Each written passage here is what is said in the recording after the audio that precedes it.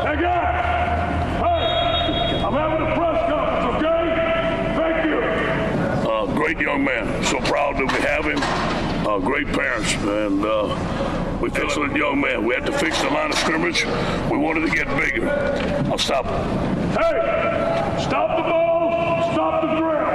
I'm having a press conference. Thank you! You're paying the toll at Exit 31. Here is Rain and WKTV Sports Director Spencer Davidson on ESPN Radio and QSportsTalk.com.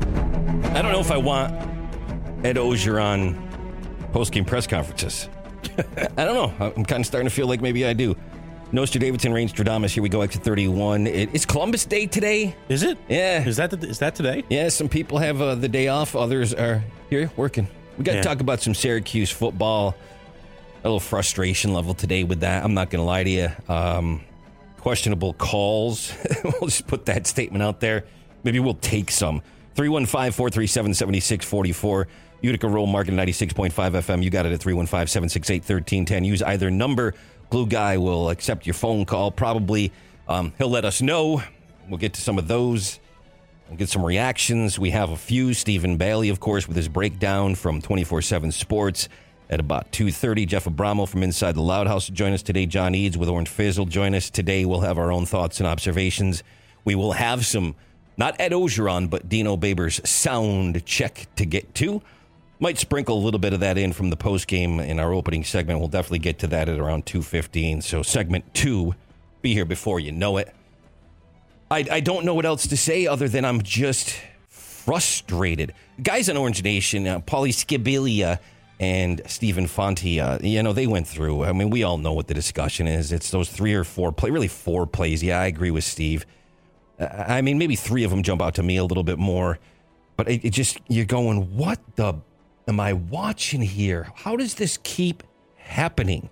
It's funny. Dino said, and I'll paraphrase, he feels like this team is on the verge of something. And I feel like that too. Now, clearly, the passing game has to keep improving. But we have a power running game now, and we're putting up points. Garrett Schrader being the starting quarterback or moved into the position of being QB1 was the right move for Dino Babers. Stephen Fonte said a little bit earlier, it seems like he's making the right decisions most of the time. I'm paraphrasing again. Just none of the decisions work out. Right. Garrett Schrader's working out. I will say that. The defense, it's legit. A very interesting matchup with a very different Clemson team than we're used to seeing on a short week on Friday.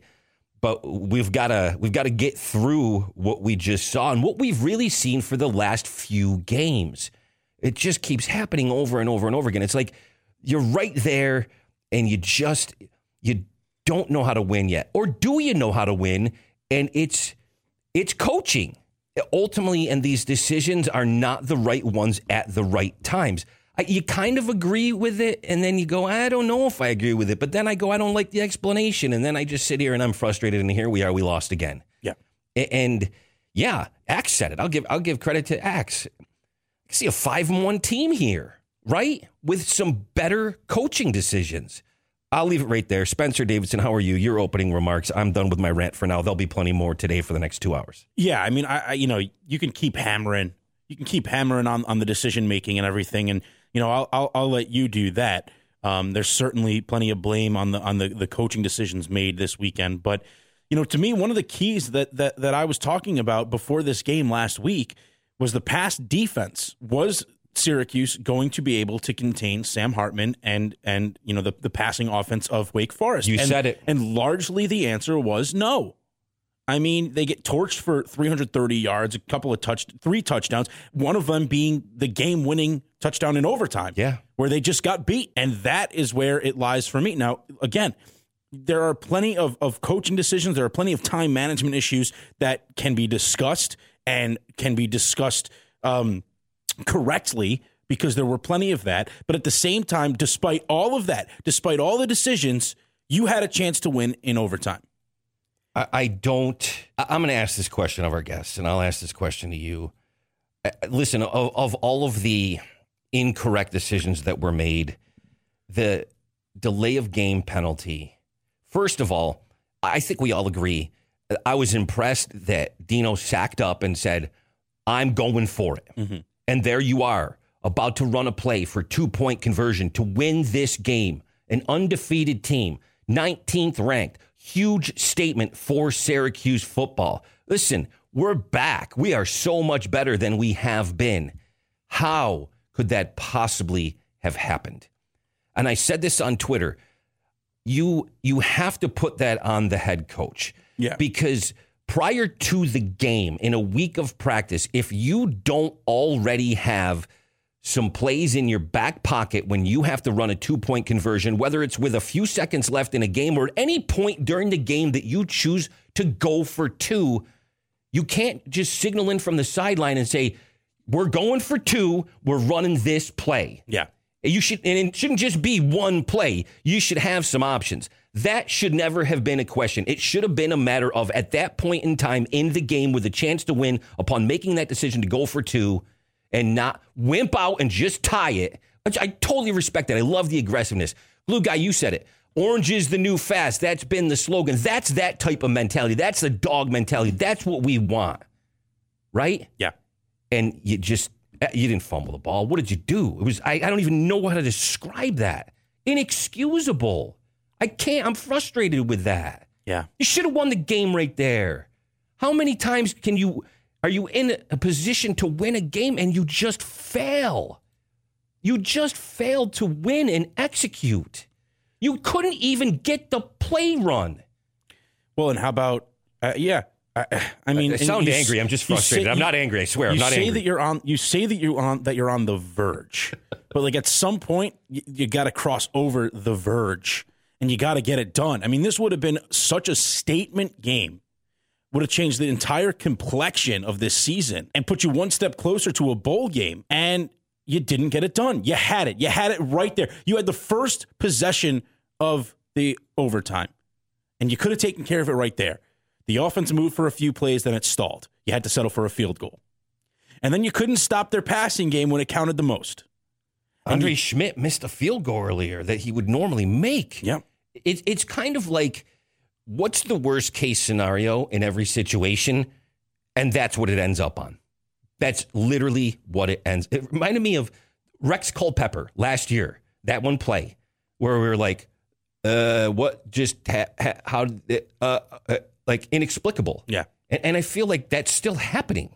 What's the bugaboo? Why is Syracuse snake bitten with this type of thing? Is it the coaching? The players have to make the plays. Everybody says that. I agree with that. I understand that in every sport, not just Syracuse football. But time and time again, it's not happening. Why? Well, why? I mean, okay, so I'll play devil's advocate here. I mean, they got it done a few years ago when Eric Dungy was leading this team. It was the same coach. I know. It's the same coach. So is this a personnel issue? The players not getting it done? Like at what point? Look, I'm not absolving Dino Babers of any responsibility with decision making in this last game, especially the clock management when it came to the 2-point conversion or lack thereof. But they've been there and they've done that before. And what I saw at the end of the game, regardless of all the other decisions and regardless of everything else that took place in the game, is the last play of the game, your defense, the players on the field just got burned. Where is the accountability? I feel like it's blame game and excuses. And I said this to Glue Guy before we get on the air today. It seems to me the only accountable individual was Garrett Schrader.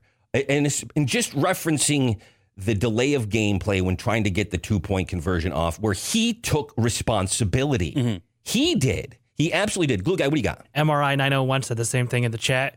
Schrader fell on the sword for his coach in the press conference. And that shouldn't happen. No. Dino needs to say that. It's on me. It's on me. Whether he believes it or not, you have to do that. Yep. That shouldn't be on Garrett Schrader's shoulders to do that. And that's something we talked about, though. Matt Park had tweeted about that, how he is always there and accountable. So at the end of the day, that is a leader. And it's funny, QSportsTalk.com, there is a poll. I think you're ranking. Read it for me, Glue Guy. Yeah, I know you had it in front of you. So how confident are you in Garrett Schrader from here on out? 1 through 3, not at all. 4 through 6, best we've got. 7 through 9, he's legit. Or 10, Schrader's our savior. Yeah, so I voted. What'd you vote for? Third choice was a couple minutes ago. He's legit. He's legit. Yeah. He's not a savior. Is anybody at this point? Come on. That was my reasonable vote. Exit 31, ESPN Radio, QSportsTalk.com. Spencer Davidson, Rain, Glue Guys in here. Nostra Davidson versus Rain Stradamus. I'm really not mad. I'm just frustrated. No, I could feel it. I'm just frustrated watching that game. Here's the quote, one of the quotes from post game after we lost to Wake Forest that people are, well, I'll put it to you this way. I don't know if you're just listening to us on the radio or you're with us in the chat at QSportsTalk.com, but there's a lot of smarminess in there. And I'm kind of feeling that vibe right now.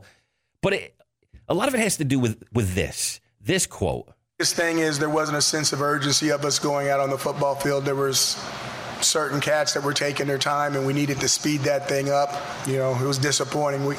I didn't want it to go to overtime, and it was disappointing that we got that penalty. You shouldn't have gotten that penalty. That's it. You shouldn't have gotten that penalty. There's a play clock. Get the play in before. Say hike. Clap your hands like you do. Come on. It's not entirely Garrett Schrader's fault. No. The entire offense wasn't on the field and prepared to run a 2-point conversion to win a football game with 23 seconds left, 22 seconds left, whatever it was. What do you do there? That can't happen again. Do you feel like that could happen again, though? Yeah, absolutely. It could happen. Because you've seen it too many times. Yeah. This isn't an isolated incident. No. This isn't an isolated incident. And you know, there are no moral victories. At this point, you know, when you take a Wake Forest team to overtime, an unbeaten Wake Forest team to overtime, and you have chances to win it and you don't get it done, yeah, okay, is it great? Did you prove something that you could hang with a team? Okay, whatever. You didn't win. You didn't win the game. And as a wise oracle of the sport once said, you play to win the game. And he's right. So I don't know. I got to take a deep breath. It's not like we're not going to have this conversation for the rest of Exit 31 here on ESPN Radio, QSportsTalk.com. We're going to get some other perspective on this, hopefully a little bit more rational, perhaps irrational. I don't quite know. 315-437-7644. At some point in there, we'll grab some phone calls or a phone call or two. So is it the 4th and 2 field goal you got an issue with? Is it that accepting of the third down penalty? I mean, do you accept the penalty there? Do you force Skiba to make that 51-yard kick? This has been discussed ad nauseum. I can see the point that Dino was trying to make about that, but at the same time, he's never made one of that distance, and that keeps make him then make him or force him or put him in a position where he has to make one of that length. Then clearly, we know how accurate he is. We talked about overall, you have two of the best kickers in college football on the field in really pristine conditions, right? But make him make it. Make him make the kick. Well, a 51-yard field goal would be a decent field goal for an NFL kicker. I mean, you have a college kicker here who's never made a 51-yarder. That's no joke. That's no joke. You definitely want to put yourself in a position to do that. Or if you're Syracuse, put Wake Forest in a position where they need to do that. You're putting a little pressure on them. And we'll grab the phone call here. We got a couple of minutes left in our opening segment. Exit 31, ESPN Radio. We have a different screening system than Orange Nation, so we're trusting you to be grown-ups and adults and be careful with the potty mouth. First name, please. What's your name? Hey, this is Don Johnson. Hey, Don. Talk to me, bud. Johnson. Don Johnson. How you been, bud? Talk to me. Hey, I just have not too bad. I just have one quick thing. I went to the game.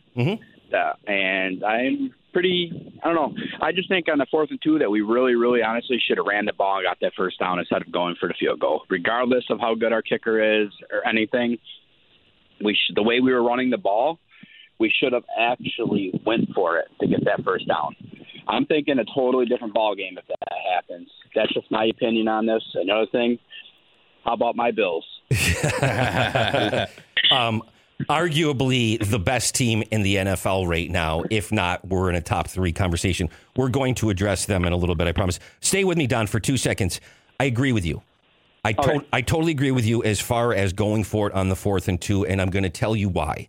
You have a two-headed monster of Garrett Schrader and Sean Tucker. Look at just the yards per carry. The odds are in your favor, and this is the offense that Syracuse is putting on the field now. Are you telling them After everything else that they have done, the body of work, the success with this running game, that you can't get 2 more yards in that situation when momentum is behind you? I feel like they can. So then you're running play after play after play after play, and you're having success, and then suddenly you get to that point and you're going, nah, I'm not sure you guys got 2 yards in you. What does that say to your team? Well, is that more of an indictment of the offensive line not being able to block for your guys out of the backfield? They've blocked on how many other plays? They've done a passable job. They've improved from what they were last year. Right, but I'm saying when the chips are down, then how are and they you're facing 4th and 2? How else do they learn to come through and make a play? Everybody has to make a play for them to succeed and get those 2 yards. Yeah, I agree. It's a momentum changer. It can you're successful there. You can then you change your mindset for the rest of the game, right? There's a little bit more belief. Yep.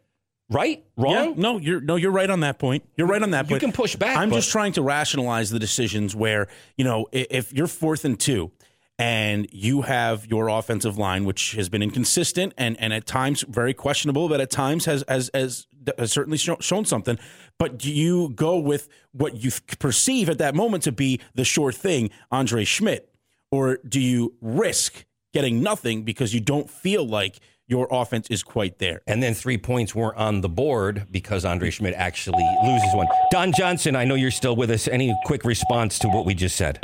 I just still say, you know what? Give it to Tucker. The guy's a beast. I don't care what anybody says. Look at that one hit that he took.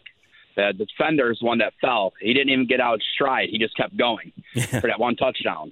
Yeah. Or, you know what? Utilize him more. I know. And I did like that. The one more play I did that kind of like is when they did the option. Good old Syracuse football right there. A little Pasqualoni Good era. Old Syracuse football. A little Pasqualoni era. You feeling that there, Coach Mack? All right, Don. We appreciate the call and congratulations on your very successful Buffalo Bills, or Orchard Park Bills, as Spencer likes to call them. Here's the thing. Monday morning quarterbacks, second guessing. We all do it.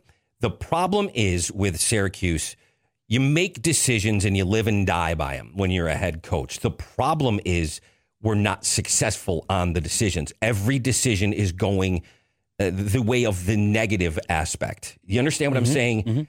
We're not succeeding on them. Hey, if we had 50-50 odds, it just seems like every time we come to a point in a game where there's a crucial play, a game-changing play, the wrong decision is made and it's not executed. And that's why we're here right now. We'll break. Exit 31, ESPN Radio, QSportsTalk.com. We're going to get to sound check next. We're going to air you some more audio from postgame and, of course, earlier today, Dino Babers' weekly press conference. Hang tight. This is Exit 31 with Rain and WKTV Sports Director Spencer Davidson on ESPN Radio and QSportsTalk.com. Listen to this. Mic check. Okay? Good. Here's your sports sound check. During the break, QSportsTalk.com, you might have heard it. We had a chat with Wayne in the truck. Wayne, it's Rain. I know you feel I'm wrong on that. Totally cool. What we were saying a couple of minutes before that, and hopefully we get you to call in at some point when we're on the air taking calls, and we'll have a nice conversation. It's like a revisionist history thing, right, Spencer? That's what we were discussing during the break after you hung up, Wayne. Because the decisions being made, whether it's just against Wake Forest or really in these last few games, they're not working out in Syracuse's favor. So we do what we all do. I do it, you do it, we all do it. Revisionist history, right? You go back, you look at it, you Monday morning quarterback it, you should have done this. And then you always want to argue in favor of a decision you could have made, not the one that you did made, and then hope and figure if it worked out. But if that worked out, how does that affect necessarily other decisions and other plays after that? I mean, and the game takes a whole new trajectory, right? Yeah. So that's what we're all doing here. Totally have no problem. We can agree to disagree. We can go back and forth and debate it. The argument is you kick the field goal, you go up by 4 instead of being up by 1. Who knows? It didn't work out that way, right? So in some senses, I guess we're all right on certain accounts and wrong on others. But we do have somebody on the phone. Let's take one quick before we get to some Dino Babers and sound check. Hello, Pat. Hey, Pat. What's going on, bud? Hey, guys. How you doing? This is my first time talking to you, but I just want to say I love your show. I love the emotion that you give behind your comments about SU. Appreciate sports. it. It's more different. It's way more different than maybe some of your other colleagues are because you give the more real side, the more real emotional side as a fan, which I definitely like about you. So getting to my point, I think I love Garrett Shrader, man. The way I saw some of those somersaults he was doing, it reminded me of Eric Dungeon. He is a rugged, blue-collar, just cat, man. He is just so tough, man, this guy. I just think he needs to bulk up a little bit more, but, man, he is a big boy. If he puts on some weight, man, a little bit more muscle, especially on those arms, he's going to be a problem. He's already a problem, but imagine if he puts on maybe like 5 or 10 more pounds of muscle, man. Imagine what he could do with this offense. Like how Dungy had to bulk up a little bit. Imagine what he would do if he actually bulked up a little bit. The only thing I would like to see a little bit, just to critique it a little bit, I'd like to see him protect that ball a little more when he's running. A couple times I saw him running with the ball one-handed. You got to be careful with that. Someone could easily slap that out from behind. Other than that, man, this is an amazing get. This is like a diamond in the rough. They got him from Mississippi State. I love it. Hopefully this opens more doors in the transfer portal for quarterbacks for us in the future. Well, to hear your thoughts, guys. Well, it's funny, too. You brought up protecting the ball, and it made me think about Cooper Lutz there. Oh, that was painful. Are you still with us, Pat? Yes, sir. Pat, I want to ask you a question, and we will expand on this momentarily. But the other thing is, in the passing game, that does have to be part of Syracuse's offense. In a game-managing sense, you throw enough to keep them honest. Clearly, Sean Tucker he's the most all-purpose yards in the nation right now. He's a dual threat out of the backfield. Right, Garrett Shrader led the team in rushing for the second week in a row. So we know they can put up some yards. They can do some damage. This offense can run that way. Big test against the defense of Clemson coming up, but I digress. Do you see enough? And I love Garrett Shrader too, by the way. I've said this before the fair. I think before the season started, I think he had to be the quarterback for us to have some success. Is there enough within him to grow the passing game in your mind, Pat, from your observations? 100% yes, because if you look where he started over, when he started taking over the job a little bit, when he was getting integrated into the quarterback position at Syracuse, he didn't look comfortable at all. There was no question. I thought, man, this could be a train wreck.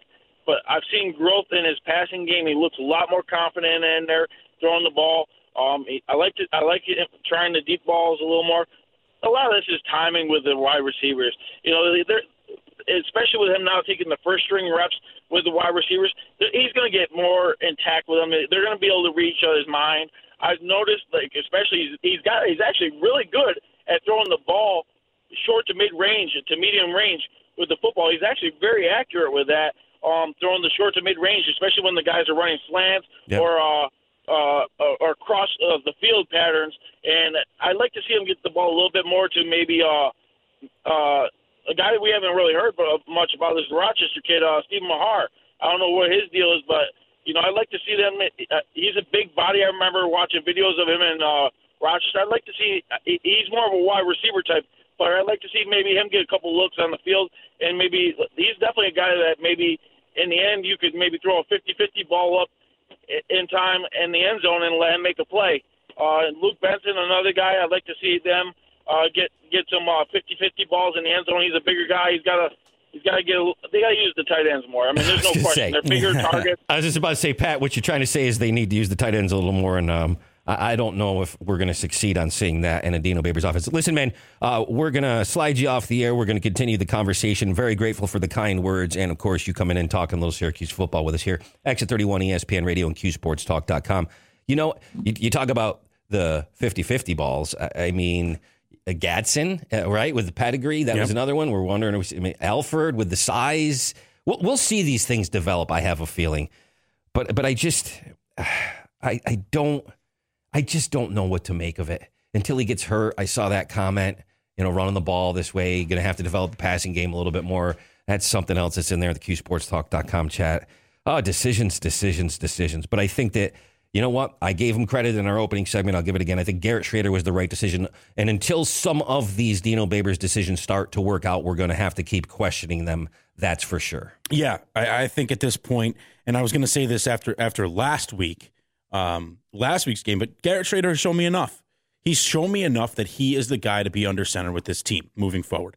And I've been impressed with his play. And then to Pat's point, I agree. I've seen enough progress over the last few weeks in the passing game, being able to make that a part of his game, that's going to be something moving forward that he's going to continue to improve on.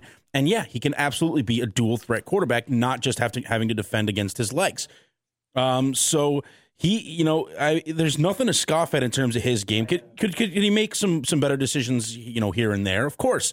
But they did not lose this game because of Garrett Shrader. By no stretch of the imagination.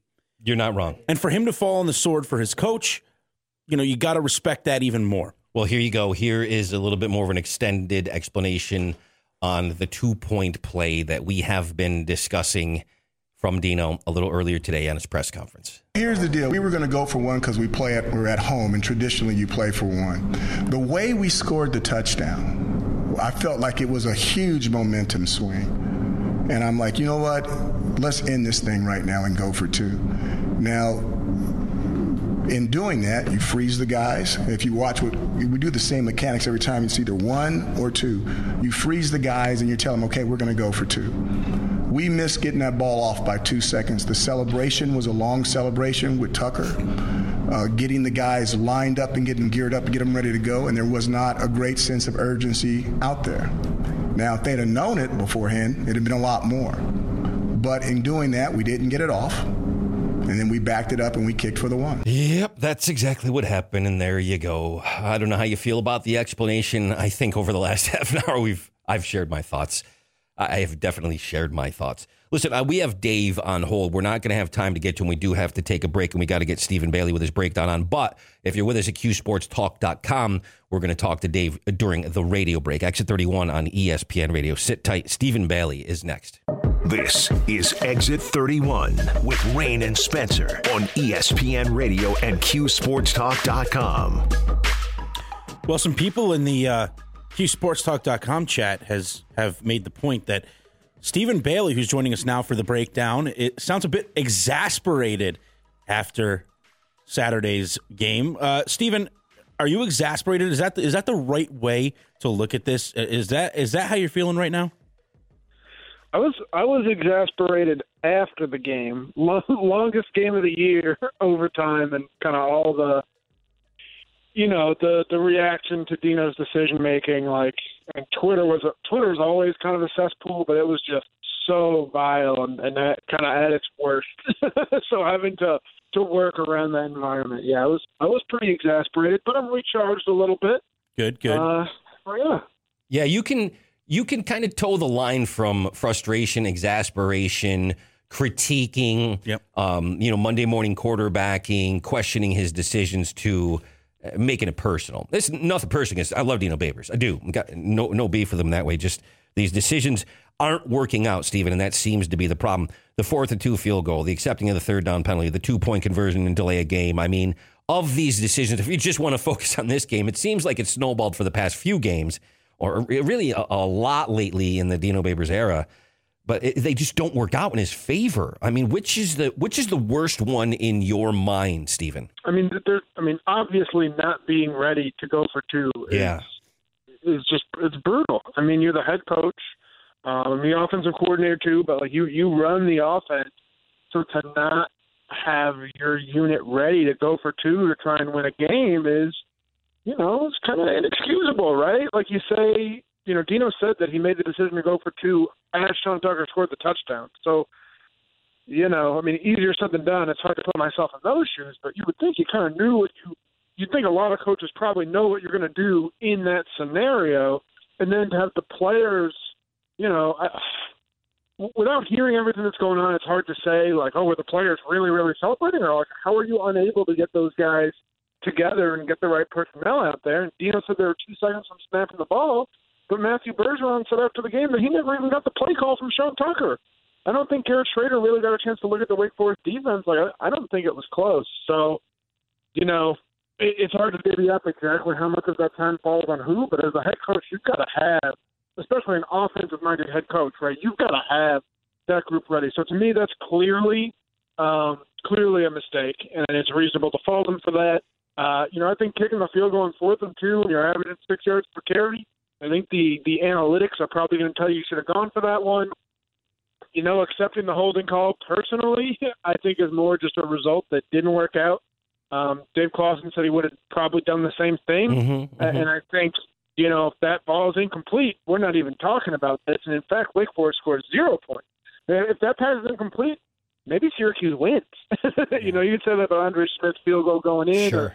Or, if you let Sifa kick it and he makes it for 3, you can say that with anything, right? But, I mean, shoot, if you don't get at least, 12 yards or I guess 10 yards on that 3rd and 23, you're not even trying a field goal. You're punting. So to me, that's more just, you make a 50-50 type call and it goes wrong. But, not going forward on 4th and 2, I think is really, really conservative, especially considering the success the rushing attack had.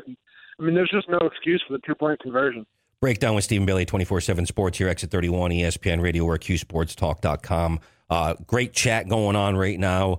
We're all kind of just, I don't know, soothing our wounds of a unacceptable loss. But I guess I ask as a quick follow-up, Stephen, and Spencer and I discussed this in our opening segment, but it feels like the accountability isn't quite there. And I feel like, and especially based on, you referencing what some of the other players had said after that, did Garrett fall on the sword? Almost like he was the most accountable. He took responsibility and not going for it. Does that also show with Garrett Schrader and Sean Tucker running the ball the way they do, that when push comes to shove, you get to that one game-changing part of the game and you lack confidence or trust in your team to be able to get those 2 yards? Yeah, I mean, as far as the 4th and 2? Yeah. I mean, I think in terms of 4th down decision-making, this wasn't an anomaly. Dino Babers has leaned on the more conservative side, and kind of across college and professional football, you're seeing coaches slowly get dragged into going for it. Going for it on 4th and 1, going for it on 4th and 2, trusting that the numbers say you're going to get a yard or 2, and not maybe worrying about the ramifications of the decision so much. So it really didn't surprise me that he did that. But for a guy that does bring up game flow and situational stuff, you're saying you had the confidence to go for 2 for the win, but you didn't have the confidence to convert a 4th and 2 in the open field. Those two things don't really mesh for me. And I mean, it is a reminder of how hard it is to coach live in games in those situations. But yeah, that one, I don't know if it's just old-fashioned thinking or for some reason not having confidence in the group that was on the field. But, I mean, 4th and 2, especially with that offense and the way that they were moving the ball, do you put Garrett Schrader in space or you run the RPO? To me, I suspect the numbers lean heavily toward getting a first down. Joined by Stephen Bailey of 24/7 Sports here on QSportsTalk.com, ESPN Radio, Exit 31. We've spent so much time harping on the negatives in this game, but I do want to see if we can focus a little bit on some of the positives that were there. And you saw, there were a lot of question marks about the passing game, the receivers with the loss of Taj Harris. But, I mean, the ball moved around a bit. You had Courtney Jackson with 64 yards receiving, Anthony Quilley, 32, Devon Cooper with 15, Sean Tucker with 29 and a receiving touchdown. These are not numbers that are going to blow you away, but do you at least feel like they've kind of explored their options a bit in the passing game? They showed that they do have, a stable of receivers that they could go to and see if they can build on that? Yeah, I mean, I think as far as receiver capability, that was there. Anthony Quilley is a second-year starter, and Courtney Jackson, someone who's been getting at least first-team practice reps for 2 years and kind of mixing in here and there. He's really the guy who's seeing more snaps because of Taj leaving, just because he's playing out of the slot primarily. I think the passing game was better, but it's still just not there yet. You can't have guys dropping balls. They're running really straightforward schemes, right? I mean, Garrett throwing the same balls over the middle with the dig or the in. You still see them missing on a lot of those, right? I don't know if you remember, he kind of threw a ball toward the sideline. He thought Courtney Jackson, who was running a wheel route, was going to stop for a back shoulder ball, and Courtney was going deep. He missed Courtney on another one of those, pulling the ball down. So a couple times. I think it's chemistry. I think chemistry is the biggest thing, and Garrett's accuracy, and they still got to prove a lot of things there. Stephen Bailey is with us here on Exit 31 at ESPN Radio. We're at QSportsTalk.com. I want to play you a piece of audio from Dino. I know you heard this yourself. Talking about Garrett deciding to run sometimes, and he said the goal is for the quarterbacks to pass. I got a question on the other side. Some of those runs aren't designed. Some of them are him taking off. Okay, we haven't designed 30 runs for him to go. So he's making those decisions. All quarterbacks want to throw the ball. All receivers want to catch the ball in every snap, and all running backs want to run the ball in every snap. The really cool guys are the offensive linemen. They just do what the heck they're told to do. So we're going to try to throw the ball. We're always going to try to throw the ball. We need to be balanced as an offense. We'll always work towards that, but until you get there, you need to do some things that are working. Is there a slight bit of Garrett sometimes runs when we want him to throw there? I'm not saying, he's running him over, driving him over with the bus, but maybe just alluding to he's still learning that maybe? No, I think so. It's weird. The question that was asked, Garrett said he always wants to, throw the ball when he can. And I think the implication was kind of that Syracuse is giving him a lot of designed runs. So Dino's, saying no. A lot of the times it is him taking off. I didn't get the vibe that Dino wants him to stay in the pocket more. Good. Honestly, I mean, some of the best plays that they've made the last 2 weeks has been Garrett Schrader looking upfield for a passing play, seeing space, and just going. I mean, frankly, it was maybe going too far to say not giving the routes a chance. Maybe he goes to his first read and gets out, but I mean, it's quick. Those designed rollouts against Florida State, you watch the line is run blocking left and selling roll up, but the receivers aren't blocking. They're out on routes, and it's Garrett seeing space and just going. And he did that quite a few times against Wake Forest too. So, I think until teams respect that and spy him or find a way to stop it, that's Syracuse's best offense, right? Right now, his ability to run is kind of what's providing some balance and forcing teams from totally just trying to take away Sean Tucker. Stephen, at this point, how big of a concern is the punting game? I mean, there are some weak punts with short distance, putting Wake Forest in good field position. We've seen that the last couple of weeks. Obviously, 2 different punters in those games, but just how concerning is that special teams battle and giving them good field position? Because it doesn't seem like you found a reliable guy. I know that Glue Guy off the air mentioned the fact that it's like, if you're going to only punt it 10 yards, 20 yards, why not just go for it on a 4th and 2 or whatever? So, I mean, how concerning is that aspect of the game at this point for this team? Oh, it's bad. Yeah. Yeah, it's really bad. I mean, you've got your starting punter. I don't know exactly what his physical limitation is, but clearly he's not 100%. I mean, you just watching him warm up, he's not taking full swings. He's talking with different personnel people, presumably about how he's feeling. Again, it's hard to fully contextualize that, but just watching him, he's not taking full swings. It's clear he's not 100%. Or you've got a true freshman walk-on who made his debut at Tallahassee. But there is no right answer there. So, yeah, I mean, maybe you do get a little bit more aggressive going for 4th downs in the midfield. Depends how much you trust your defense, right? The last couple of games haven't gone quite as well for the Orange defense as the first 4. But, yeah, the punting problem is definitely significant, especially because, it's not even like they're just consistently 30, 35-yard punts. It's like there's a couple shanks. And you can't, in close games, that, a number of things can end up being the difference. Somebody in the QSportsTalk.com chat just said Schrader punted in high school. I don't know if we're going to go to that point yet. We'll just hold off. And you know what? He would probably take off and run. Then just go over there. Then just go for it from now on. Punts are off. It's not punter you. It's we don't punt here anymore at Syracuse and the Hill on the Loud House. Stephen, always appreciate. That's not a bad idea. I'm just saying it's an option. It's an option. It's the Breakdown with Stephen Bailey, 24/7 Sports. We're always grateful for the time. Exit 31 ESPN Radio. And guess what? We're coming back. You're Killing Me, Smalls is next. I've got a few names that I've put together. We'll see what you think next, Spencer. Hang on. Okay. You're Killing Me, Smalls. This is Exit 31. Here is Rain and WKTV Sports Director Spencer Davidson on ESPN Radio and QSportsTalk.com. You're killing me, Smalls. There's 60 minutes in an hour. I think we just spent 54 with a little bit of a cathartic rant. We needed it, though. Yeah, everybody needed it. You know what? I mean, there's a lot of that in the chat at QSportsTalk.com, so we'll take a couple of minutes here to throw a couple of other things out there. We've had some NFL conversations in the chat as well, where we've been talking Bills and Jets and Giants, and the Giants and the Cowboys, and your Jets, they lost again too. Thanks. Bills won. Up there, upper echelon, man. Got to be a top 3 team. I mean, is it Dallas and Tampa in the NFC? It's a Bills and who in the AFC? I mean, the Rams are in that conversation. I got to tell you something. I don't know if it's this year, but the Chargers with Justin Herbert, that kid is going to win a Super Bowl. Yeah, he's good. Oof. He's good. It will have. I gotta say though, really quick, like obviously the score ended up being lopsided yesterday against the Dolphins, but just so far from what I've seen about the Bucs, like I think because of the experience, because of Tom Brady, because they know how to win, they will be in the conversation at the end of the year. But I haven't been overly impressed by the Tampa Bay Buccaneers out of the gates this year.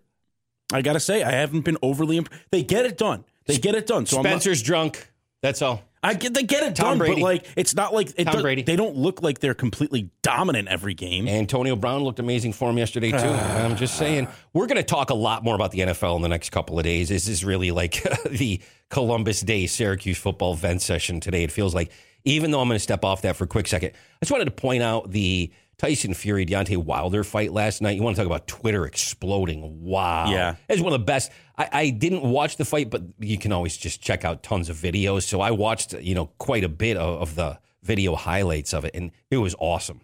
Yeah. But I wanted to point out one tweet in particular. Skip Bayless. You know that guy, Skip Bayless? Here we go. Oh, he drives me crazy. Here we go. He drives me crazy. Here's his tweet. I'm sorry, I can't call that a great fight. A classic turn of events. Absolutely. Wilder got knocked out and nearly out, then battled right back with 2 knockdowns the next round. But from the 4th round on, Fury dominated as the speary boxer. Wilder hung on by sheer guts. Thank you for being the contrarian because you want attention, and you got it. I gave it to you. That's it. Well, he's such a curmudgeon. He's just whatever. He's killing me, Smalls. I mean, he says this stuff just to get the reaction, which is it's good. I mean, any publicity is good publicity. The guy gets the conversation going. But I mean, come on. Yeah. You can't in all seriousness make that argument. No. You can't in all seriousness make that argument. Come on. I would agree with you. But he won. You guys are talking about it. Oh, turn the mic off. Okay. Don't come in here and be Who right. Asked you? Now the glue guy's number 2 on the list of who's killing me, Smalls. Point duly noted, and you're not wrong, sir. The glue guy, man. Listen, I got a few names. I threw them together and just crunched them together because this is the Sports Festivus, the airing of the grievances. What in this world of sports makes you roll your eyes? Gruden, Kyrie, Urban Meyer. There you go. All 3 of them. I mean, we could discuss this for an hour. Gruden, come on. The stuff that he said, unforgivable. Yeah. Unforgivable. 11 years ago, 10 years ago, or in 2021. And I apologize. And because I apologize and I tell you I'm not racist, I'm not racist. You cannot say the things that he said. Period. Kyrie, going to play half the games, not going to play home games. You're giving up home court advantage if you make the playoffs. You realize that? Yep. You realize that? Selfish.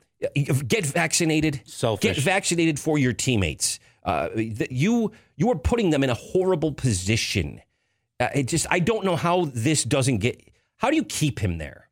Steve Nash, do you see, we talked about this last week. Steve Nash is going to have to jump through hoops and say all the right things. And I don't believe for 2 seconds, he's like, oh yeah, no, it's totally fine. We'll make it work with him just playing half of our games. No, it's BS. It's BS. You can't do that. Every individual has a right to get vaccinated or not, but this is just a crazy situation. Hashtag vaccination status matters.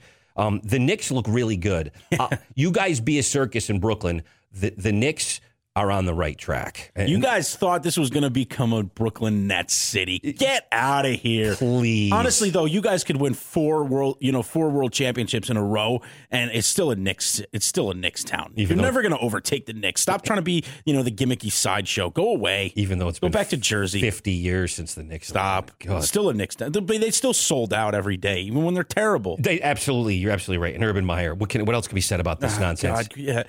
I mean, at this point, it's like talking about him. It just gives him the attention. Like he's got his quarterback contradicting exactly this what is a bad he's situation saying now. So it's a bad situation. Nonsense becomes more nonsense, and it's just getting worse and worse and worse in Jacksonville. Can you imagine a scenario where Urban Meyer is the coach of the Jacksonville Jaguars next season? Ask Trevor Lawrence if he's glad he got drafted by Jacksonville and he's in this situation. If he at least had a reputable head coach, you'd be in a different. It would be different. Saleh. You would understand the losing and trying to build it into a winning team. It's bad. Man, it's bad. It's very, very bad. That's Mount Everest. They got to climb down there. What that's a for mess. sure. That's killing us, Smalls. Up next, Jeff Abramo from Inside the Loud House, Exit 31 ESPN Radio. We're at QSportsTalk.com. This is Exit 31 with Rain and Spencer on ESPN Radio and QSportsTalk.com. We got our guy Jeff Abramo from Inside the Loud House. Haven't talked to him in a couple weeks. Going to bring him back on right now.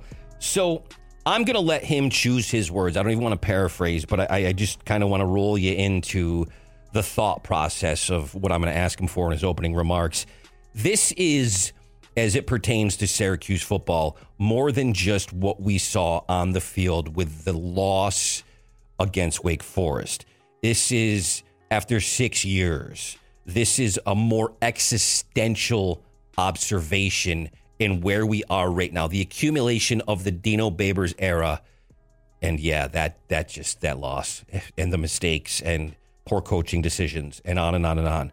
Jeff, welcome to the airwaves. Take it from there, bud. Rain, Spencer, thanks, guys. Appreciate it. Yeah, listen, I don't know what to say other than the fact that we now are 6 years into a coaching tenure where the only success that we've really seen came on the heels of Scott Schaefer's recruits. I don't know what to say. I don't ever call for coaches to get fired. I will never be hashtagging fire Dino. I'm a middle-aged guy with kids to support, and he is too. So no offense, Dino, but the middle-aged part. But so I'm not going to say fire anybody. That's not my decision to make.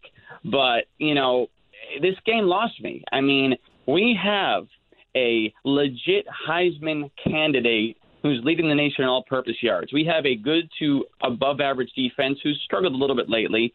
We have a quarterback who in many ways is looking like the poor man's Eric Dungy emerging before our eyes. I mean, the guy throws – I did an article last week to show he can throw the ball, believe it or not, and we've seen his legs.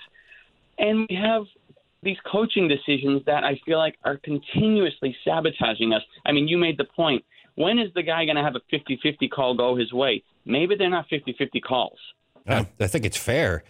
Can I ask you to address something we haven't yet, but we said we were going to, alluded to it quickly in the chat at QSportsTalk.com, as we have Jeff Abramo here from Inside the Loud House on Exit 31 on ESPN Radio, and that is the secondary issues. Spencer, you brought that up a little bit earlier as well, but the Orange led the ACC in pass defense coming into this game, but then clearly, I mean, I'll just give you two players and a couple of numbers. There's more to it than this, but Perry with his 3 touchdowns and 137 yards, and Roberson had 135 yards and 9 catches.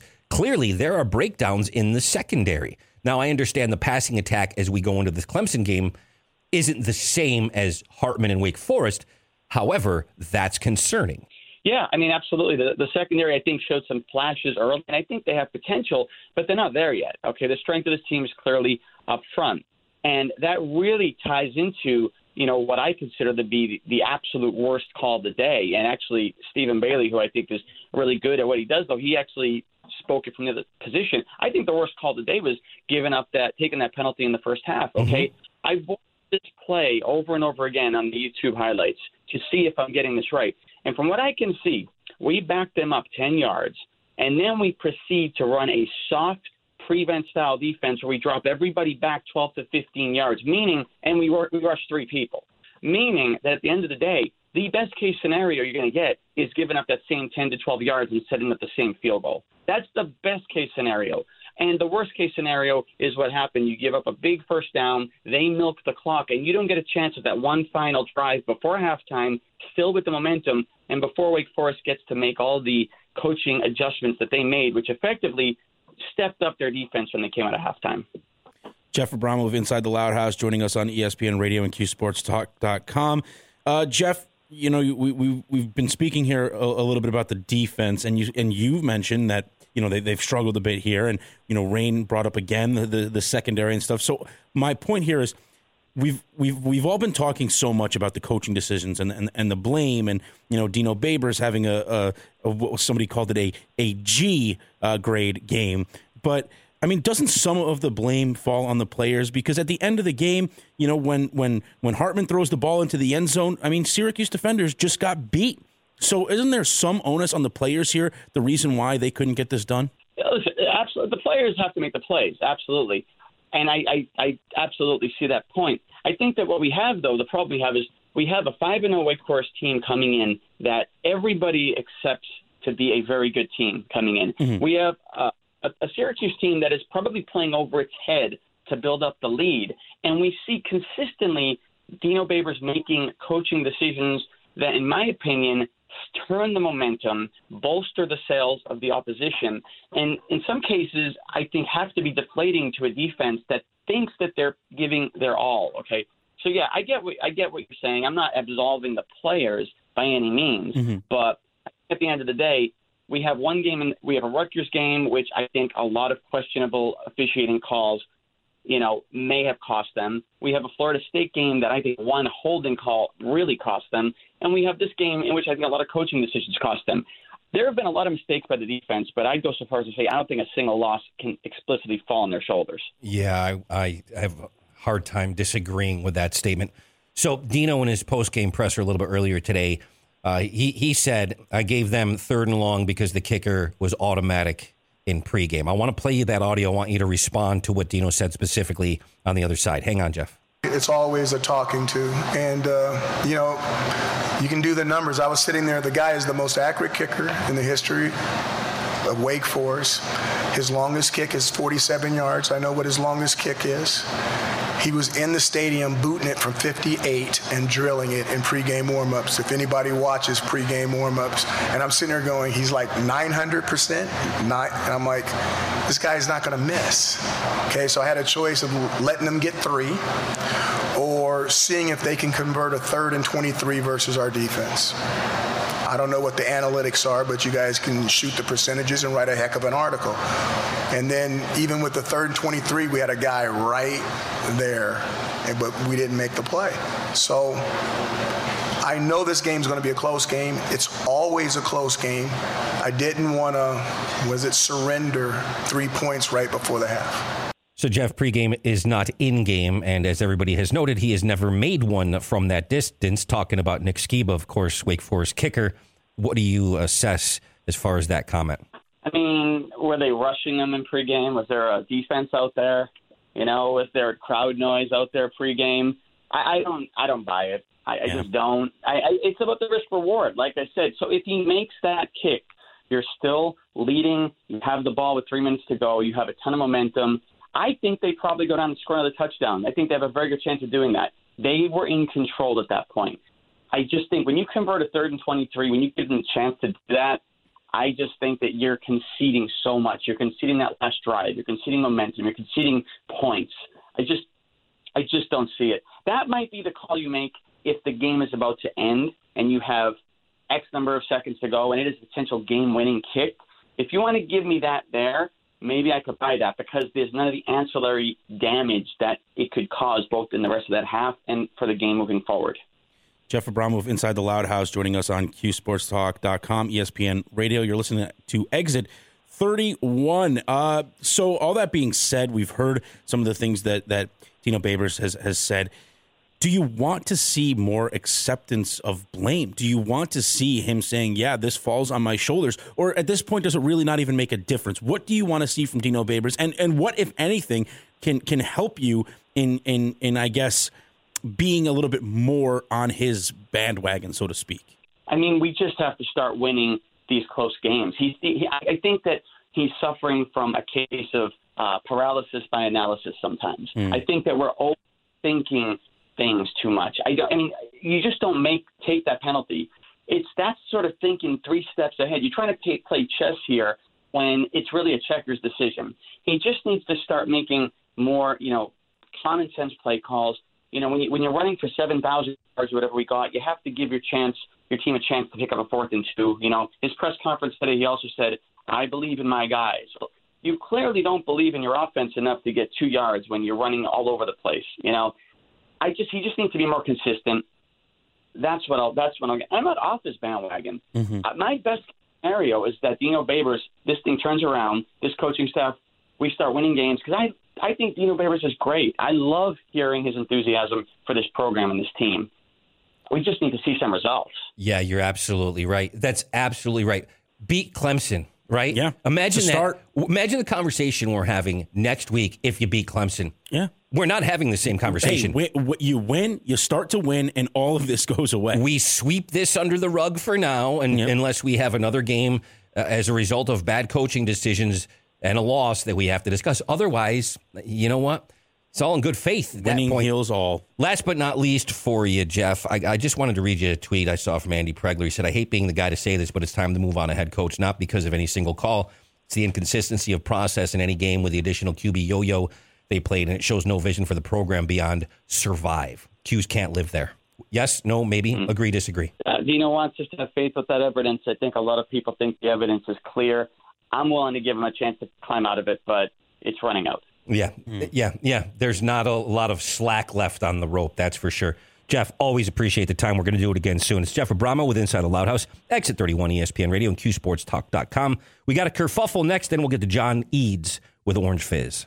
Who's got Twitter beef? Bulletin board material. We've got another Donnybrook, an athletic brouhaha. Let's go toe-to-toe. It's the Exit 31 Kerfuffle. A classic conundrum. This is Exit 31. Here is Rain and WKTV Sports Director Spencer Davidson on ESPN Radio and QSportsTalk.com. Tell you what, we've had about an hour 20 of kerfuffle already on this show. Rain I'm busy. versus Dino. I'm busy. I'm feeling the beat. Fans versus Dino. I said it, though. Listen, similar to what Jeff Abramo said, and I just almost used his screen name at QSportsTalk.com. But that's on me, man. See, I got to make the decision. I got to be disciplined. Yeah. I love Dino. I do, for the same reasons. I love the enthusiasm. I do. It's just I want to see the results. And I do believe and agree with him.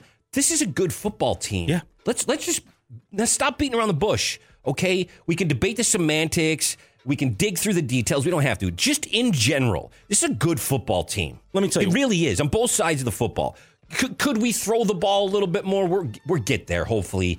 But we have an offense that can put up points, and we have a good defense, okay? Every game is different. Every play is different. There's so many variables and factors, but the fact remains you're seeing some coaching decisions that are not working out, and until they start to, we're going to continue to have this conversation and be frustrated. I don't know what the requirement is from Wild Hack and everybody else for Dino Babers to coach beyond this year. Okay, but yeah, as we were told by a caller right in our opening segment, we got a fan perspective, and that's, I guess, what I'm giving you in some senses. I'm not a journalist, okay? I'm a radio broadcaster, and I need to see results, though. At some point, we said it last week like 5 times, the definition of insanity is doing the same thing over and over again, and the same thing keeps happening over and over again, and that is why we're all frustrated. Right? A few decisions, the 50-50s, whatever you want to call it, when some of them start to swing in Syracuse's favor and there's some W's, we'll be good. Yeah. On these games that there's L's. Ohio, we're going to win that game. Albany, we're going to win that game. I'm talking about the rest of them. And I think you know the games I'm alluding to. And you know what? Some of these games in the future, too. Yeah, but, look, at the same time, and I know that people have also addressed this in the QSportsTalk.com chat, if you would have told me that, in week 6, are we in 6 already? Wow. Yeah. Week 6 of the season. We're 3-3. Yeah. That we would have taken an undefeated and ranked opponent to overtime. Now, this is coming off a 1-10 season.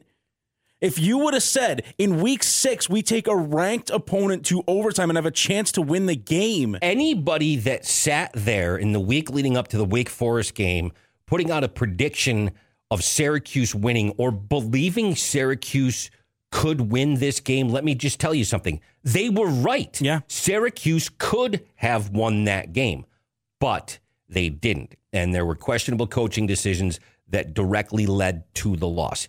Yes, the players have to play. I know you're trying to counterbalance me with that point, Spencer, but that's the facts that are in front of us, right? Yeah. It's just true. Look, the results are not there. And when the results aren't there, there's obviously going to be questions. There's going to be frustration. But I'm just trying to say, did anybody think this team at the beginning of the season was going to hang with an undefeated and ranked opponent? Now, whether or not Wake Forest is really the real deal. I mean, look, at this point, they're 6-0. They're a 6-0 team. So whether or not talent level they're really, on pace as an undefeated team is obviously the question here. But the fact remains they are a 6-0 team. And if you said before the season that at the time 5-0 team would come into the Carrier Dome as a ranked opponent and Syracuse would take them to overtime, I think anybody would have taken that at the beginning of the season and said, you know what? That would make for an exciting year. But then as we went through the first 5 games, we started to realize, especially after the Garrett Schrader change at quarterback, we started to and then the realization that the defense is actually pretty good. Yeah. We're starting to go, well, wait a minute. They've kind of exceeded expectations in some aspects. No, they definitely have. Yeah, absolutely. So now I guess we just expect more. We just expect more. The players have delivered on that, but the coaching staff has to now. That's a fair assessment, right? Yeah, that's fair. That's fair. Also, this was not on the list of things we were going to kerfuffle about either. No, here we are. Was not. We have a list of things we were going to kerfuffle about, and we've spent the last hour and 25 kerfuffling about something not on the list. We're going to revisit the Syracuse, Wake Forest, and SU football conversation with Johnny Eats Morge Fizz in just a couple of minutes here. But Exit 31, ESPN Radio, and of course at QSportsTalk.com. Let's kerfuffle a couple of other topics. Let's go to the NFL really quick. Coach Gruden, Chucky, whatever you want to call him. He's got, 4 years left on his 10-year, $100 million deal with the Raiders. But what about him against basic human decency? There's a term, coded language. Yeah. You've heard the term coded language. What he used wasn't coded language. It was unacceptable racist language. Yeah. And he's come out and apologized. And then, of course, one of the final questions in the press conference about that when he apologized was, are the Raiders going to do anything? Has the NFL reached out to you to do anything? Somebody's got to do something. You can't do that. You can't do that. And you can't tell me that his locker room supports him. You can't tell me that to a man individually and collectively after a while. Guys are going to talk. It's unacceptable. You have got to fix this. And your actions have to fix this, not just in my opinion, his words have not sufficed yet, but it doesn't take a conversation. It's going to take a long time, a long time to rebuild and repair the trust in that locker room with his players and really with the NFL community at large and the bigger picture humanity, because it was just absolutely wrong what he said, what he typed. Well, and the thing is you can sit here and apologize for it after the fact, and you can say all the, perceptively right things, but I mean, you said the words, man. Like, I don't know, because I can't imagine myself sending an email and allowing myself to type out the words that he typed out. Like, it's just, there's got to be something there if you're typing out, if you're okay with typing out those words. Clearly. I mean, but that's something that I in good conscience, I can't allow my fingers would not be able to type out what he typed out. And so to me, it's telling. And you can sit there again and say, I'm sorry and it was wrong. That's not the way that I think and whatever. But then why would you type it? Why would you type it? I cannot imagine when these, when people say, some things are remarks from the past surface, it's like, I can't imagine myself allowing myself to say or writing these certain things. You thought it, you typed it, you sent it. Right. You did those three things. You had to consciously make that move. Not good. Not good. Tampa, the Bills, and the rest of the league, according to Vegas. That's who's going to the Super Bowl. NFC, AFC, Tampa Bills. Clearly, they are significantly better than the Chiefs right now. I'm talking about the Buffalo Bills. Bills Mafia got to feel great about that. The weather delay last night was insane, but the game got, they finished the game, and the Bills just built upon what they did to Texas. Listen, they didn't shut them out, but they were so far superior on the field last night. I don't know who else in the AFC. No team jumps out at me that's going to take them out. The Bills are going to the big game this year. Think so? They're going to the Super Bowl. Yeah, I'll make that declaration right now. I have total faith. Barring, unfortunately, it's a plausible part of the conversation, and I'm not trying to jinx anything, Bills Mafia, but barring injury to, obviously, there's some very key players that we could name. I won't name names, but other than that happening, and you never know, Yeah. I don't see a path to taking him out. What about your boy Justin Herbert? No, not yet. All right. Not quite yet. Not with the Bills defense, that offense that's putting up 40 points a game or more. I mean, come on. Yeah. Tremaine Edmonds, by the way, on the flip side, 23 years old. Micah Hyde. And Milano didn't even play. And listen, to hold Kansas City, you've still got Tyreek Hill. You've still got Pat Mahomes there. You've still got a pretty good offense. And you know what? Not impressed. Not impressed with what the Bills did to them. Made them look foolish. Yep. They dominated that game in every aspect. So who else out of the NFC? Tampa or who? Because that's the question mark. No, I mean, obviously the Rams part of that conversation, but again, I said earlier that I have not been overly impressed by Tampa, but they're still Tampa. They still have Tom Brady. They know how to win, and that's going to take them far. They don't have to necessarily, blow your socks off every week. They just got to get it done, and they are getting it done. And here's the crazy thing: the best defensive game Tampa played all year last year was actually in the Super Bowl. Imagine that. Get there, and then shut down the other team. Can they shut down the Bills? Presumably.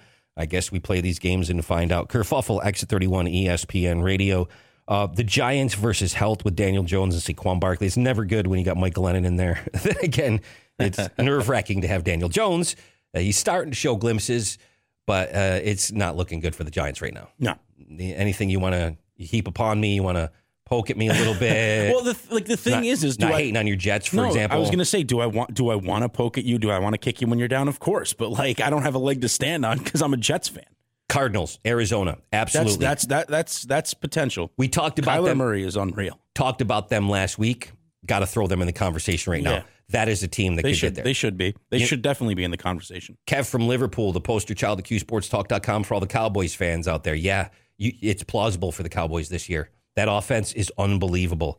But this conversation develops week by week, depending on who's winning and who's not, right? Right. Yep. Pretty obviously. Listen, we got to take a break right now. We want to get back on these phones. We're going to discuss Syracuse Wake Forest a little bit more with John Eads with Orange Fizz. If you haven't caught him in our previous segments, great analysis. And a Q student, even better. Writes for Orange Fizz, and he's next on Exit 31 on ESPN Radio and QSportsTalk.com. This is Exit 31. In about an hour, I'm going to away 20 grand. What, are you going to bet on the Knicks? I'm sorry. I mean, how often? Oh, man, nobody thinks that's funny? Exit 31 with Rain and Spencer on ESPN Radio and QSportsTalk.com. So glad we can make a connection with John Eads again here with Orange Fizz and bring him onto the airwaves, especially when we're second-guessing in our Monday morning armchair quarterbacking a loss due to coaching decisions. It's on Dino. This one's on Dino, I'm sure. Those questionable calls by Dino, I guess I ask you to get things started, John, in your mind. And I know you know the 3 or 4 plays we're referring to. Which one was the worst? Which one directly resulted in that loss in your mind? I think the one that directly resulted in the loss was the one that came in the most critical point of the game. It was after you score that touchdown on that final drive, so you have a chance to win it or tie the game. You come out, you already know what 2-point play you want to run. Everybody knew that they wanted to go for 2 to win the game, and you get a delay of game. How does that happen? That cannot happen. That's something that you talk about in practice before the game.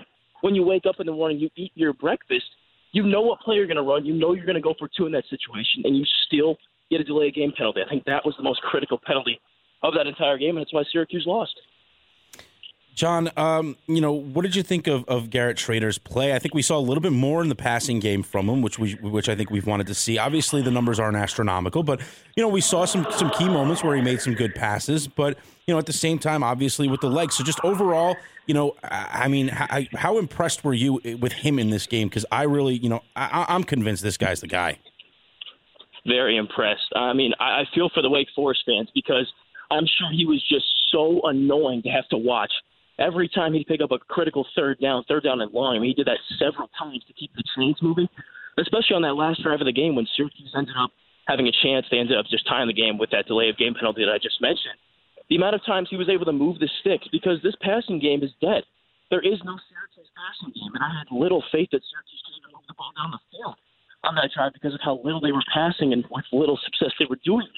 So the way he was able to get out of the pocket, use his legs, pick up those key first downs time and time again, had to be so annoying for Wake Forest fans, and for Syracuse fans, a welcome sight. So let's talk about the accepting of the third down penalty. What do you do there? Do you make Skiba kick at 51, regardless of how many he was booming in pregame without game conditions? Yeah. I mean, what are your thoughts on that? That's another one we've been discussing, and I'm sure you have ad nauseum. Yeah, that's a tough one because Nick Skiba is one of the best kickers in the country, so it's kind of a guaranteed 3 points. And on the other side of that, if you accept that penalty, it makes it a tougher field goal. I don't even know if they would take the field goal with that 10 yards. And it becomes a third down and 23. So I guess what you have to look at there is the play call. Syracuse decided to rush 3 guys on that play, drop 8 into coverage, had a chance to get off the field. And then I think it was Stephon Thompson who missed the opportunity to knock that ball down and bring up 4th down. And then Wake ended up converting and scoring anyways on that drive. So I think it was a correct decision because you take 3 points off the board. If you're Tony White, the defensive coordinator, you got to make a better call and be more – you have to execute better there to get off the field. So it was the defense after that particular play, that next play, that prevent defense that everybody's been talking about. That was the mistake, the egregious mistake that Syracuse made in that particular situation. I think so because you guys saw it. Syracuse was getting to Hartman like nobody's business. That defensive line, that front 6 that we've hyped up so much early on in the season was getting consistent pressure. But on the flip side of that, Wake was hitting on deep balls like nobody's business in that game as well. But in that situation, the difference is you're not leaving your corners and safeties on one-on-one on islands. It's 8 in the coverage. You expect to get off the field on a 3rd and 23. So it's really tough. What it comes down to really is just execution. It's same with that delayed game penalty. Is there any concern on your part based on what you just said there with the deep ball and everything? You know, we all praised Deuce Chestnut and Garrett Williams earlier in the season, but is there concern now that, you know, I mean, these guys are just getting beat deep? I mean, at what point do you kind of get a little bit concerned with their abilities, you know, when they're not able to get it done against good offenses? It's tough because Wake Forest probably has one of the best wide receiver rooms in the ACC, and you saw it, A.T. Perry, Jakari Roberson, Taylor Moore. Donovan Green wasn't even playing. He exposed Syracuse a couple seasons ago, so I'm not too concerned. I think what you saw is that these guys are vulnerable, so you can't just go and blitz 7-8 guys every play and expect your corners to be locked down every single time. You need to leave a safety back there, and Syracuse did one time. Hartman forced a bad ball in there, and it resulted in a Syracuse interception, but you can't leave them on islands because, as we saw, they are vulnerable. Hadn't really seen that all of this season. So John Eads is with us from Orange Fizz here on X31 on ESPN Radio and QSportsTalk.com. So a lot of the conversation has been about Dino Babers and questionable decisions that didn't work out. But I want to ask you specifically, when Cooper Lutz fumbled that ball, what was your first thought, John? I was like, oh, this game's over. There's no way they're going to get the ball back and have another opportunity to tie this game up. I thought the game was all but over right there, and Syracuse fans started to hit the exits as well. And it's just tough because in that situation, you think it'd be Abdul Adams getting the carry, but he didn't even play because I think he was injured. He wasn't even suited up. So Lutz becomes running back 2, and of course he fumbles in that key spot. And at that point, I thought all was lost, but as we saw, it was not. One of our concerns as well heading into the game last week, John, and I'm sure it was one of yours as well, since he didn't play the game prior, but James Williams comes out. Is he a little bit hurt still? Lack of execution, the overwhelming pressure of being a true walk-on freshman, but we didn't want the punting game to be a direct factor in this game specifically because it's Wake Forest. We know what they brought to the table, but yet it was. Yeah. I liked what I saw from Williams. Obviously, wasn't a very good sight to see him shank his first punt back, but I think what he struggled with all day was just the distance. He had the hang time every time he got a good boot on it, but he didn't really have that same distance. I don't think it played that much of a factor because even on that shank, it resulted in Wake giving the ball back to Syracuse, and even on those field position things, the defense was playing pretty well all day, and it wouldn't have mattered if the ball was 20 yards back more because Wake was hitting on those deep shots from everywhere on the field. So it would have been more receiving yards and longer touchdowns for Hartman and the receiving core. John Eads with Orange Fizz joining us here on QSportsTalk.com, ESPN Radio, Exit 31. Okay, we've discussed all this, and obviously it was a disappointing loss, and there were some decision-making issues. But I'm not normally an optimistic person, and I'm trying to be a little bit more optimistic this time around. You know, coming into the season off a one-win season last year, if you would have told me that in week 6 they would have taken or ranked an undefeated opponent to overtime, I would have said, sign me up for that because that means that they're doing something right. So, I mean, doesn't there have to be some sort of I'm not trying to say wiggle room here, but some sort of like, hey, look, at least this team is competitive. Along with that disappointment, but it can't be a total loss because they've already tripled their win total from last year. Yeah, that's what I've been trying to tell people the past couple of days. People forget this is the same Syracuse team that went 1-10 last year, was not competitive in a ton of games, and now here they are taking ranked teams to the wire, taking them to overtime, nearly beating them. I think what the problem is people are biased, same with Liberty, and now same with Wake Forest. They just think of Wake Forest, and they think there's some mediocre team in the ACC. No. When it's all said and done, this is going to be the best team in the ACC. So for Syracuse to take them all the way to the wire, force overtime, and nearly win, you could argue they should have won because they outplayed them. I think it's a step in the right direction. I think it's an improvement, and I agree with you. If you would have told me that a couple of weeks ago, I would have signed up for that in a heartbeat. John, Dino basically said, and I'm paraphrasing here, but this team is on the verge of turning a corner where maybe some of these decisions, because ultimately it's all there. He's making a choice on what to do, and it just hasn't worked out. But if they start to work out, there's a good football team on the field. Are we close to that with Syracuse University's football team? Yes, I think so. I think both units are in a position where Syracuse can win games with one of them leading the charge. Now, what needs to happen and what needs to change is, one, you got to get healthy. We got to kind of throw out the elephant in the room here. Some of the young guys starting and a lot of guys that didn't even play last week. You think about the offensive line, how young they were. Aaron Service wasn't out there. You had Kalen Ellis starting at left guard, true freshman. So you got to get healthy, and what you got to do is execute. You got to get these dumb penalties out of the way, especially when the game was on the line on that delay of game on the 2-point conversion. That cannot happen. This is it's a season where Dino Babers is have to prove that he should be the guy, that this is his job to have, and you can't be taking those penalties in those situations. So it comes down to two things: get healthy and execute. All right, there's a lot of people that are on the fence about Dino losing him as the head coach at Syracuse and perhaps a change next season. We'll see. John, you make a deal with me, come back on and talk to us again very soon, okay? Fantastic job as always. Heck yeah, thanks for having me back, guys. Appreciate it. Absolutely. That's John Eads with Orange Fizz. Just outstanding, man. Outstanding. Love it, man. I love it. And still a student, man. The sky's the limit. Yep, absolutely, man. Keep doing what you're doing, John. We'll talk to him very soon. Last thing we'll say today, though, it's next on Exit 31 on ESPN Radio and QSportsTalk.com. This is Exit 31. Here is Rain Stradamus and Nostra Davidson on ESPN Radio and QSportsTalk.com. Here's the last thing we'll say today. Remember that Chuck Woolery guy that used to drop the 2 and 2? But it's actually 2 weeks, 2 days, or 16 days in total. We got SU basketball. You realize that? Barama and Buddy Buckets are going to be at ACC Media Day tomorrow. We'll have to share a little audio and have a conversation on that. I'm so hyped for basketball. Oh, yeah. Especially because the Yankees are playing and the Red Sox are still playing. Yeah, Red Sox fans, I get it. I'm a little salty about that. Got some salt dropped in the QSportsTalk.com chat earlier, too.